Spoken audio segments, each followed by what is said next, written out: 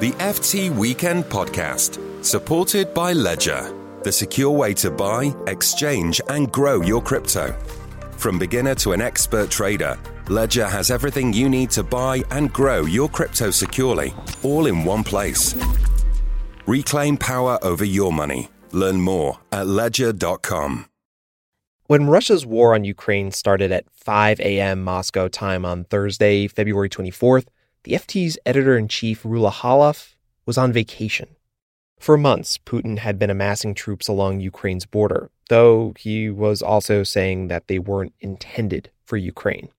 And as the head of the Financial Times, Rula and her team were ready, all of them. The editors, the journalists on the ground, they had been thinking about how to plan for a war that wasn't supposed to start, but could arrive at any moment. I remember very clearly it was on Christmas Eve that we had our first meeting on Ukraine, literally Christmas Eve. I called various editors. We had a hangout and we started planning for what may come. And I had been at the Munich Security Conference just a few days before the war, and I'd had a lot of briefings about how intelligence agencies expected the war to unfold. And so on Wednesday, I was mentally prepared, and I was actually away on a holiday. So I watched CNN for hours and hours, and feeling very frustrated that I'm not actually in London and in the newsroom at that time. But we weren't really, by that time, we weren't actually surprised. We were expecting it. Hey there, I'm Mark Filipino. I'm filling in for Lila today. Normally, I host the daily news podcast at the FT. It's called the FT News Briefing. If you haven't already, you should check it out. On the news briefing and just about everywhere else at the FT, Ukraine has dominated our coverage over the past few weeks, and Rula plays a primary role in shaping that coverage. She's led the FT since January 2020. She started about 2 months before the pandemic hit the Western world, so she's basically never had a slow news day as editor.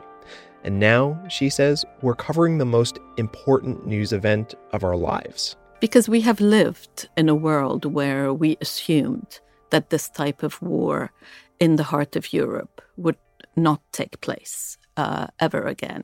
We assumed that the Cold War was over, and it was over for several decades. But this war takes us back to a time that we just thought we would never return. This story is affecting every single part of the FT, and that's because it will reverberate around the globe in so many ways. It is also about how Europe weans itself off Russian energy.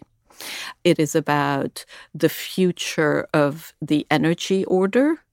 It is about inflation and stagflation and possibly recession. There are a lot of people who think that the cost of this war is going to be a recession of many years. This weekend, we go behind the scenes and talk to Rula about how the FT has been covering the war in Ukraine and how our opinion writers have handled the big questions this war has brought. Then we talk to Russian poet and novelist Maria Stepanova about the view from Moscow. Russian intellectuals are leaving the country in droves as a way to protest the war. Maria tells us how painful it's been as a Russian to watch this war and be able to do nothing to stop it. This is FT Weekend. I'm Mark Filipino.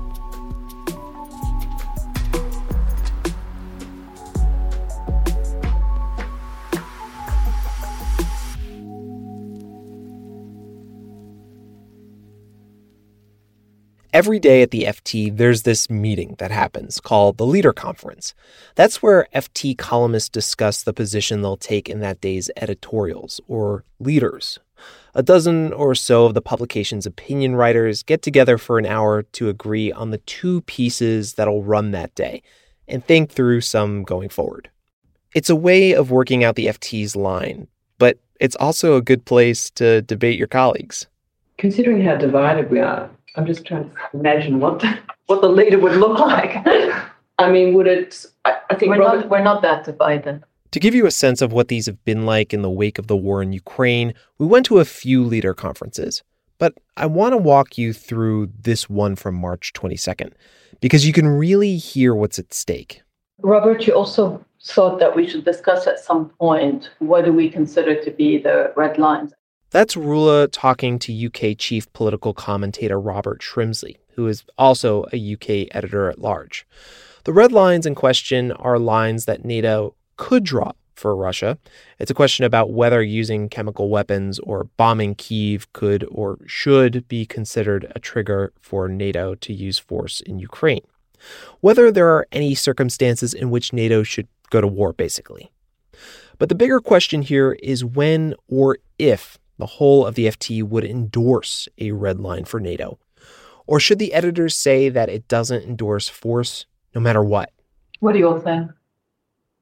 To be clear, you're talking about NATO military intervention, no-fly? What do you mean by I NATO? don't necessarily mean a no-fly. I mean, I don't know is the answer to your question, what specifically I mean. But I think there has to come a point when NATO is prepared to say, we will not put up with this. But with the full knowledge that the risk here is that he uses a tactical nuclear weapon. Well, that's the risk one has to factor in. But I do think you can't simply ignore any forms of atrocities, especially if you believe that it would make a difference to Putin's actions if he thinks the threat is real. Stefan Wagstall, our wealth and personal finance editor, comes in here. He is saying the board should consider not just NATO's red line, but also the specific response it's threatening. It could be that a no-fly zone, but I think we should call it something else, because no-fly in itself is a red flag over Western Ukraine, on the argument that the refugees, displaced people, because they need a safe area, and many of them are concentrated around it now. Now, in case you're wondering, our opinion writers didn't resolve any of these questions in this meeting. The discussions are ongoing, and they haven't written a piece endorsing red lines for NATO. But I wanted to talk to Rula about what happens when opinion writers disagree on big issues, and what leading the coverage of the war beyond the opinion page has been like for her. Hey, Rula, thanks so much for joining. So can you tell us what was going on in that clip we just heard? As you said, Mark, every day I hold what is called the Leader Conference. And during the past few weeks, we've had a lot of discussions, as you can imagine, about Ukraine and about the position that the editorial board will take. In this particular discussion, the question was, is there a point at which NATO should intervene in Ukraine? Because as we know, NATO will defend NATO territory, but will not actually intervene militarily in Ukraine. An intervention in Ukraine may very well provoke Vladimir Putin to do something unspeakable, for example, possibly, hopefully not, but possibly using a tactical nuclear weapon. And so this was not the first time that we discuss whether there is a red line after which we would support a military intervention, and it won't be the last time. So, Rula, what's your thinking on all this? I personally have been very reluctant to think of a red line because of the potential consequences. On the other hand, if Putin, for example, were to use chemical weapons, if hundreds of thousands of Ukrainians were to be killed, if he were to bomb Kyiv for days and days, well, could we stand by? Could we, as the FT, say that the West should still stand by and not intervene in Ukraine to bring an end to these atrocities? I think this is a very difficult question. I hope that we don't have to face it, but I fear that we may have to face it. It occurs to me that if this is the most important conflict of our time, it seems like a pretty important decision. Is that how you're thinking about it? What are you considering here?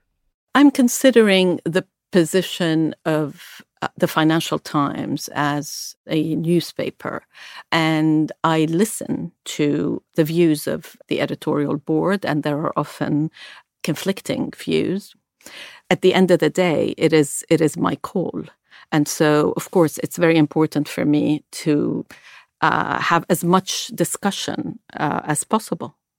So you hinted at this a little bit, but how is crisis coverage different than the everyday? And how is the coverage of this particular war different, if at all? It's different for several reasons, one of which is that it's constant. It's absolutely constant.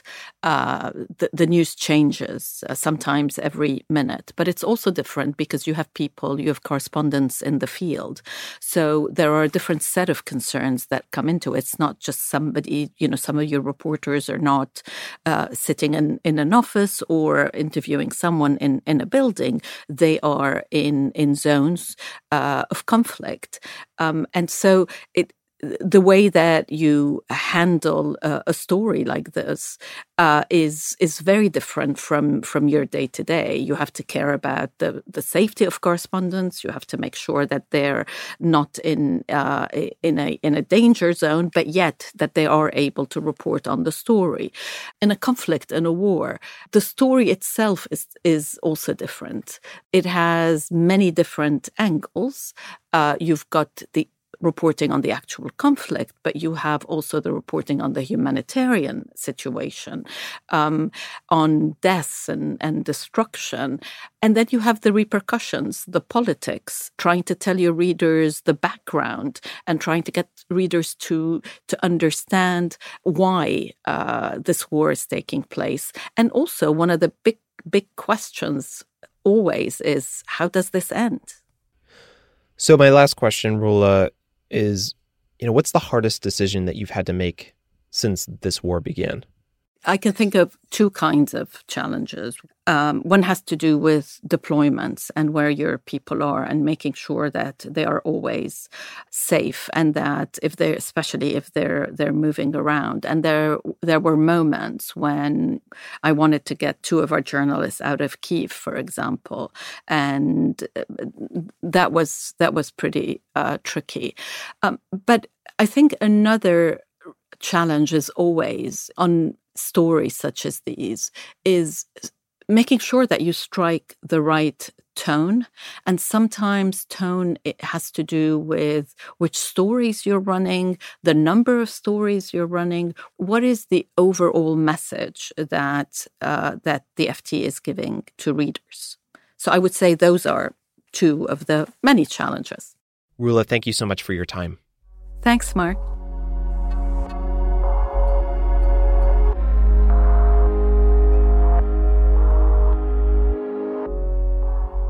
A couple of weeks ago, FT Weekend published an essay by the Russian writer Maria Stepanova. Maria is one of Russia's best-known authors. In 2021, her book In Memory of Memory was shortlisted for the UK's prestigious Booker Prize. Besides English, it's been translated into a bunch of languages: German, Spanish, Italian, you name it. The piece that ran in the FT is called The War of Putin's Imagination, and in it, Maria describes feeling like a character in a book whose writer doesn't care about her. She has a sense of what's right and wrong, but the writer keeps going against it, against what most people would say is right and wrong. I would say that what is going on, we are being dragged into some personal fiction that is taking over our time and people's lives just because some person has suddenly decided to change the world according to his taste. The writer, of course, is Russia's President Vladimir Putin, and his subject is the war in Ukraine, which has so far displaced some 10 million people, roughly a quarter of the country's population. But in real life, Maria is the writer, one with a deep sense of ethics and a desire to affect the life of her country. And she joined us to talk about what it's been like for Russians who don't support the war. Well, there is this general feeling of desolation, and it is taking different turns. There is a number of approaches. A large amount of my close circle of people I know, people I'm close with, are moving away from Russia. And when I am speaking of people leaving, it is not only those who are really endangered, the journalists, the activists, those who were involved in the protest movement, but also poets, teachers, housewives. They are leaving the country with no clear vision of their future. People are getting away not because they are being scared. They are doing it out of, sheer feeling of disgust. People want to have nothing to do with the country that does these things. In addition to being a poet and a novelist, Maria is the editor of Kolta, an arts and culture website that was outspoken about issues like LGBTQ rights, corruption, and other political topics. Well, she was its editor. Kolta shut down its operations in early March. It couldn't keep going under Russia's new censorship law. Russia banned the words war or invasion in reference to Ukraine. It is considered to be war fakes. And for spreading these war fakes, you might be subject to a prison sentence from 3 to 15 years. So we decided to stop until the war ends. And actually, it was funny in a way because we decided to close down on, for instance, Friday, and on Monday we were shut down by the state. So it seems there was no actual choice. The new law has shuttered all of Russia's remaining independent news media. Take TV Rain, the last independent TV station in the country. It shut down. Or Novaya Gazeta. It shut down, and its editor won the Nobel Peace Prize last year. Maria is now in New York, teaching a short course at Columbia University. It's a plan she's had since before the pandemic, but it comes at an opportune time. It's a welcome excuse to distance herself from this war, but this feeling of helplessness she's describing, it's followed her across the ocean. Maria, how are you doing? What have the last few weeks been like for you? That's a hard question because actually, it doesn't feel right to be starting with myself because the whole matter is not about me and I'd say not about my compatriots because what is happening, the invasion, the atrocities, everything is happening in Ukraine. And we are, those who are trying to oppose Putin, who are at the other side, we are forced to being mere witnesses. I am unable to do much. That doesn't mean I'm not trying to do something, but, I feel envious for my friends in Berlin or in Poland who are able to do real work, meeting people, helping them to adjust. That's what seems a most essential thing nowadays. Now, more than ever, Russia is a black box. Over the past decade, there's been a crackdown on free speech and dissent, and it's become increasingly hard to know what Russians think.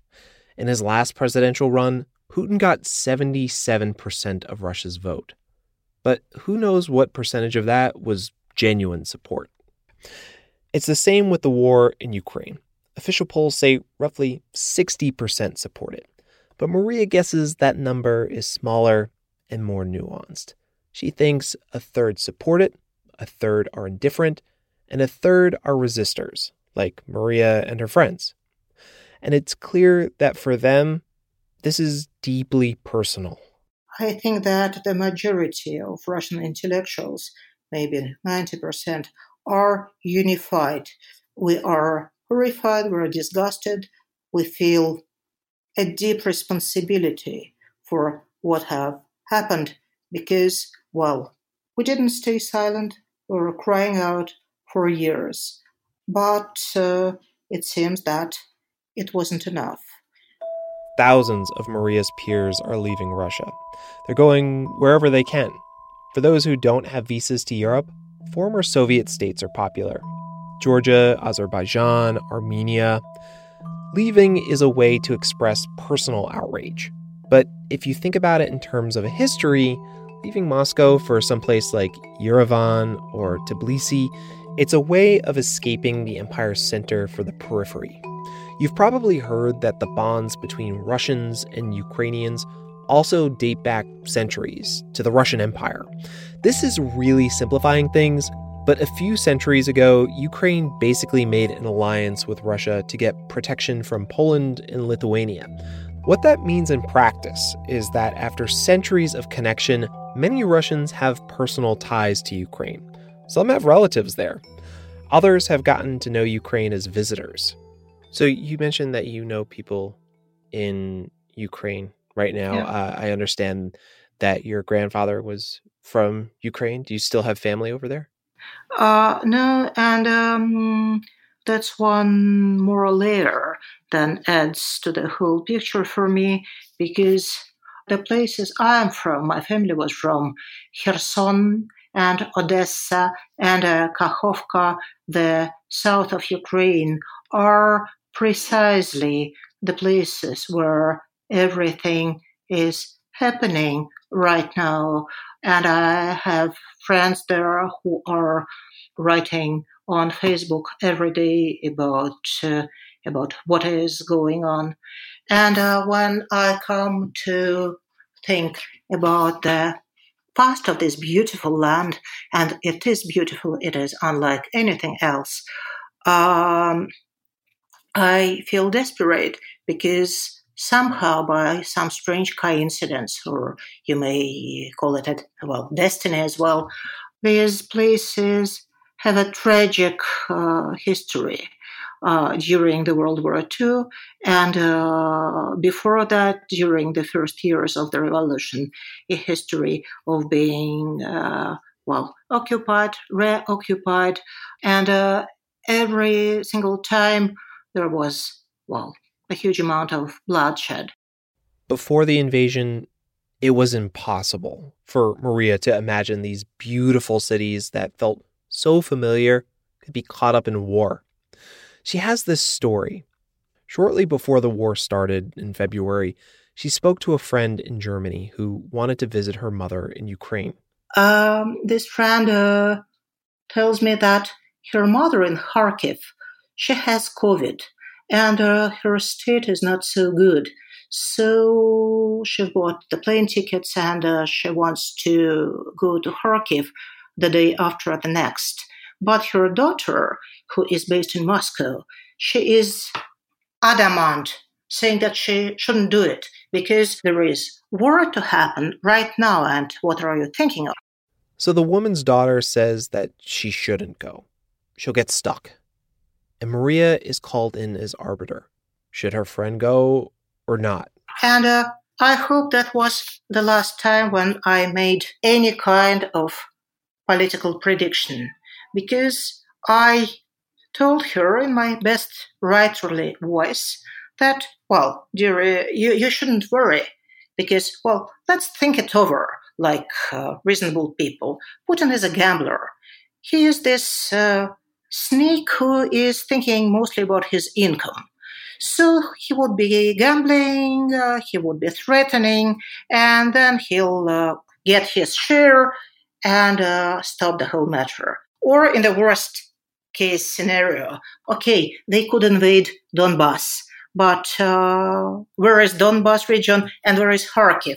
Different places, different stories. So don't you worry, you can just relax. And that's what she did. Maria is speaking here of the breakaway regions of eastern Ukraine known as Donbass. And Putin, of course, did invade. It's something Maria found out at 5 a.m. from her social media feed. But the weight of this story, her own failure to comprehend the lengths to which Putin would go into Ukraine, has shaken Maria.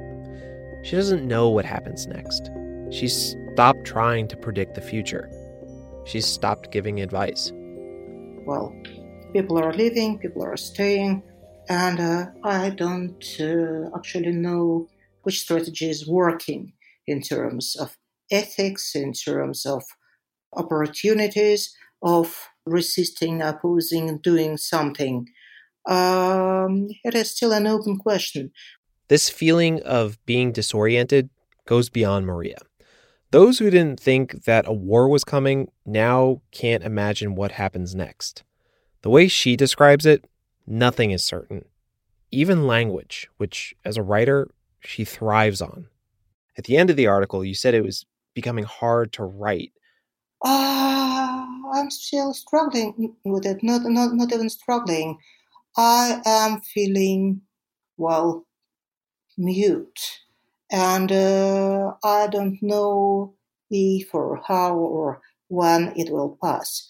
This piece you've mentioned is the only piece of writing I've done during these 33 days of war. And you are suddenly finding how, militarized the language is, how filled it is with lots of hidden metaphors that date back not to the Soviet times, but further, earlier. I think it is, an empire thing, something very colonial, and a long history of oppression and colonization that is leaving its traces on the fabric of the language. But now, when all the wounds are getting open, it is physically painful just to be speaking. It must be exhausting to kind of think about things that you just normally say naturally and potentially second guess them frequently. It is exhausting, but in a way, it is a work to be done, and a necessary work, because one of the few things a person is able to do in current times is to stay conscious of what you're doing, what you're writing, what you're saying, trying to find the mistakes. Maria, I know that by no means Russia is a monolith, but what do you think Russia will look like? What will it look like if this war ends? When this war ends? It should end. It should end. There is no other choice. You cannot have a full-blown a war like this, with this amount of victims, right in the heart of Europe. So it should end. But I told you I'm done with predictions, and I think that the main thing is to be done with the war. It is totally understandable. It is, basic human nature. It is unbearable not looking away. And so one feels allowed to indulge oneself with, talking over the status of Russian culture, for instance, or the possible scenarios of how it all could end if it ends. And it is all, interesting subjects, but for the post-war time, I suppose. Maria, thank you so much for your time. That's the show this week. Thank you for listening to FT Weekend, the podcast from the Financial Times. Please keep in touch. We'd love to hear your thoughts on the show, your questions, your compliments, your ideas. You can email us at ftweekendpodcast@ft.com. We're on Twitter at ftweekendpod. You can find links to everything we've mentioned on this episode in the show notes. I'm reading Maria's In Memory of Memory. The FT is making key Ukraine coverage free to read to keep you informed. You can find that link in the show notes, as well as a link to the best offers available on a subscription to the FT if you want to support our journalism and get access to all of our reporting. Those offers are at ft.com/weekendpodcast. Make sure to use that link.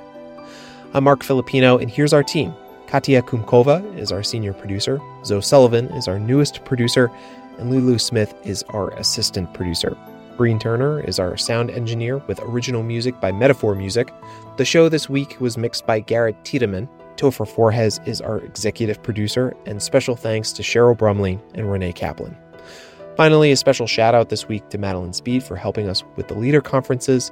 Thank you, take care, and Lila will be back next week.